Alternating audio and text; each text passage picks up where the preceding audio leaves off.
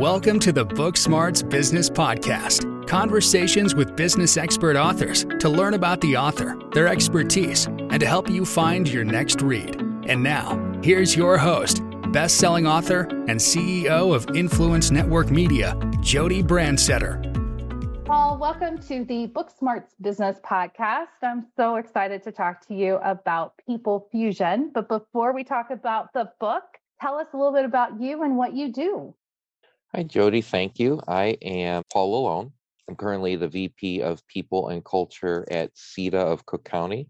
We're a social service community action agency, which is a fancy way of saying not-for-profit. And we service low-income individuals and help them achieve independence and get out of poverty in Chicagoland and the surrounding Cook County area. Wow, I know nonprofit can be hard. What's it like being on the HR side and people and culture in a nonprofit? I think people are people, right? Regardless of wherever they're at. The interesting thing on the not-for-profit side is we have unique challenges that aren't necessarily everywhere else, but I think we struggle with culture and retention and retraining, and like everybody else, not having as much resources complicates things a little bit, but at the end of the day, we just try and make it fun as best we can and let people know that their work matters at such a high level because what they do is helping somebody through some struggles in their life and helping them come out of poverty and get to a better place in this world. Yeah, I think the mission of the organization you're in is so powerful, but most nonprofits have a really strong mission, and you can see your work benefiting others, which I think can be really powerful. But yes, you're a nonprofit, so resources and things like that, as well as I'm sure grants, and then having to do some of the legality pieces of a nonprofit can be a little overwhelming. Yeah, every election, everybody's holding their breath, just what's going to happen, what's going to happen. So every 2 years, we have to kind of pay close attention, then we can relax for a while or just try and strategize moving forward. But I think you hit the nail on the head. So you're working for a nonprofit with this amazing cause. I'm sure you're super busy. Why did you decide to join People Fusion? And what was it about becoming an author that got you to say yes? For me, it's a bucket list item. Ever since I was a little kid, I love learning. I love school. I love the idea of just education and that learning aspect. So it was always a bucket list item for me to become a published author. So I saw this as a great opportunity when I was talking with your partners at People Fusion. It just felt right. I was comforted by it. I talked with Mike Sipple, who is also a co-author of the upcoming book. He had nothing but praise to say. And I was like, you know what? If you're a little scared and nervous, that's probably a good sign to do it. So I was like, let's just do it. Wonderful. And it's just the perfect book for what you do within the nonprofit space. And you were such an amazing addition to the book with your perspective. So let's talk a little bit about your chapter. Can you maybe do a quick kind of summary of what you discussed?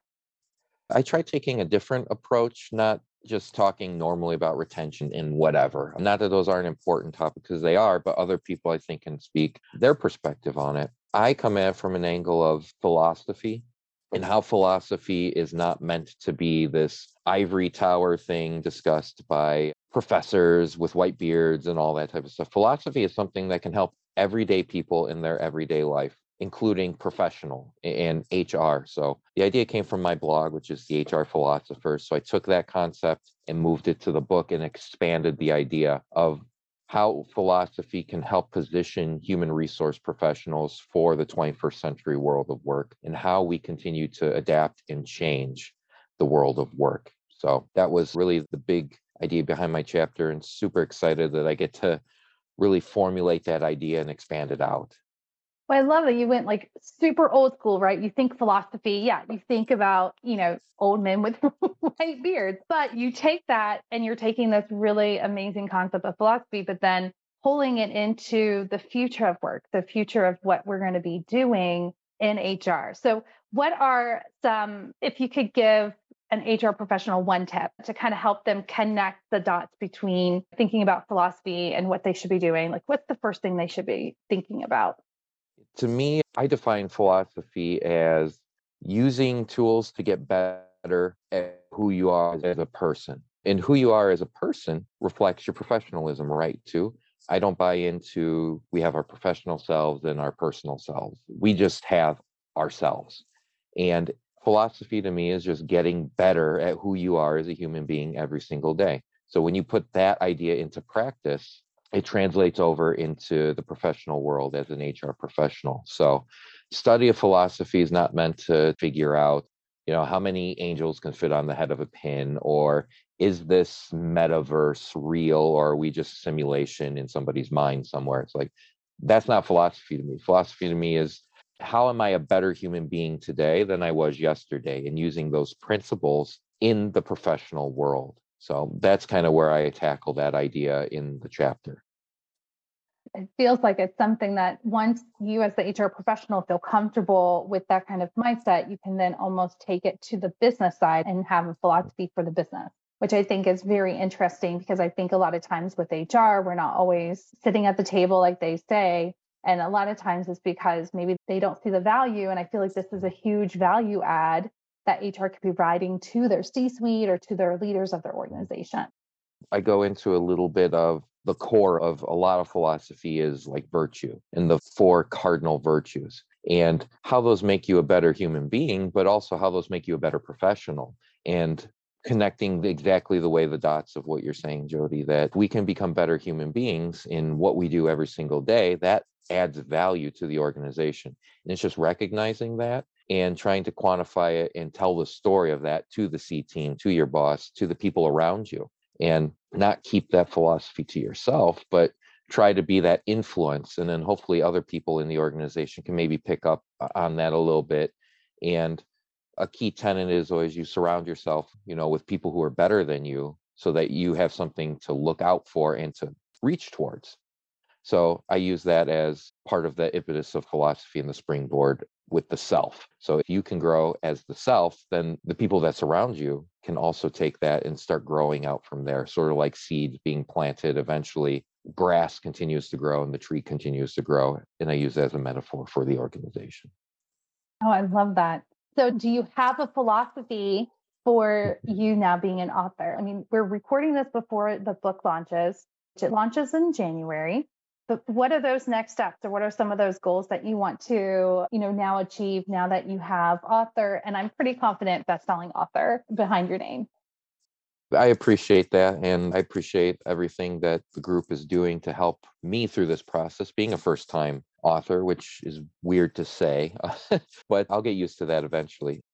My goal would be to grow the idea, quite honestly, and build it out, not just as a chapter, but take all the ideas that I condensed down into 3,000 words or whatever our limit was, and grow that into 6, 7, 8, 9, 10 chapters or whatever it is in another book down the line. So my personal philosophy, and anybody that knows me or follows me is probably sick of hearing of it, but I'm a big advocate of stoicism as my personal philosophy. But to me, it doesn't end there. Anybody can take any philosophy and just find what works for them in their daily lives and grow it out from there. So I want to kind of explore the ideas of differing philosophies and how they can add value to the workplace, and not just necessarily stoicism. So whether that's Eastern philosophies like Taoism, or even modernism or Epicureanism, whatever it ends up being, just to see these interesting, fun terms and make them relatable to the modern professional.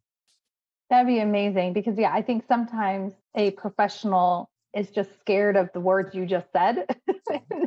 Or they're like, oh, what did Paul just say? And it can feel very overwhelming. But when you understand the definition, one, I think they all have some commonalities. They all have similar voice that they're, trying to relay out to the world. But it's nice to have someone who can help put it into layman's terms, I guess. Yeah, I think you're right. Once you get over that barrier and the right or wrong, the elitism that sort of surrounds philosophy in one sense, and just distill it down to, again, my definition, which is philosophy is just a way of becoming a better person. That's it at the end of the day. Now, everybody has different ideas of what that means and what that looks like. And that's what I would like to explore at a future project. So wish me luck, that I can have the discipline to get there. Well, this was the first step, right? You got the training, you got to use some tools, you got to write a chapter and have an outline and feel what this experience looks like. Now you just have to think about, how do I do this plus 9 more chapters, or plus however many more chapters you want to do. But it gives you that ability to kind of put your toe in the water and say, do I want to do this? And like you said, you have this amazing blog. So you might say, I love this book, but I'm going to write more for my blog. But I'm going to guess that could help you build that book, right? That could be your engine for your book. Or you might say, I want to do a video series. I mean, this is where you get to see what happens with having author behind your name. And then now you can say, what's next? And how can I continue to speak or write about what I believe, this philosophy piece that I want professionals to understand? Now you just have one, I would say, container for it. You can have all kinds of new containers too, now that People Fusion's getting out there.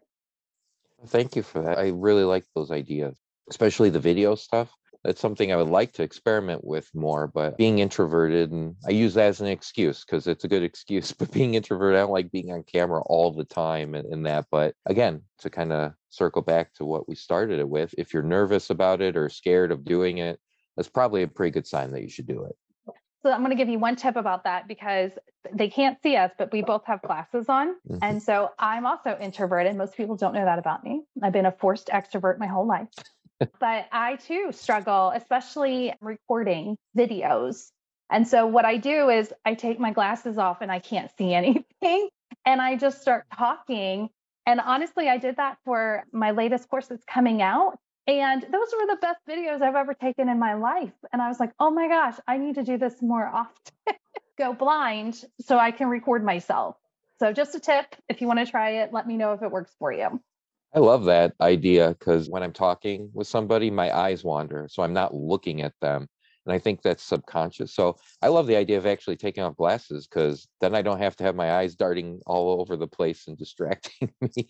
And that's the focus. I love the idea. Thank you. You're welcome. Well, Paul, it's been wonderful talking to you. I'm so excited to finish this journey with you on getting People Fusion out and published in January. And I really love this concept about philosophy and putting it into that professionalism piece to the business side. And I'm sure others will too. So how can the audience connect with you after this podcast? I can be found on LinkedIn, just my name, Paul LaLonde, and then on Twitter at HRPaul49. Fantastic. We'll put those in the episode notes. But Paul, and my blog. Don't forget my blog. I always forget my dang blog. Where's your blog? hrphilosopher.com.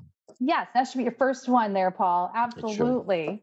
But yes, we will put all of those in your episode notes. But Paul, thank you so much for being a part of the Book Smarts Business Podcast.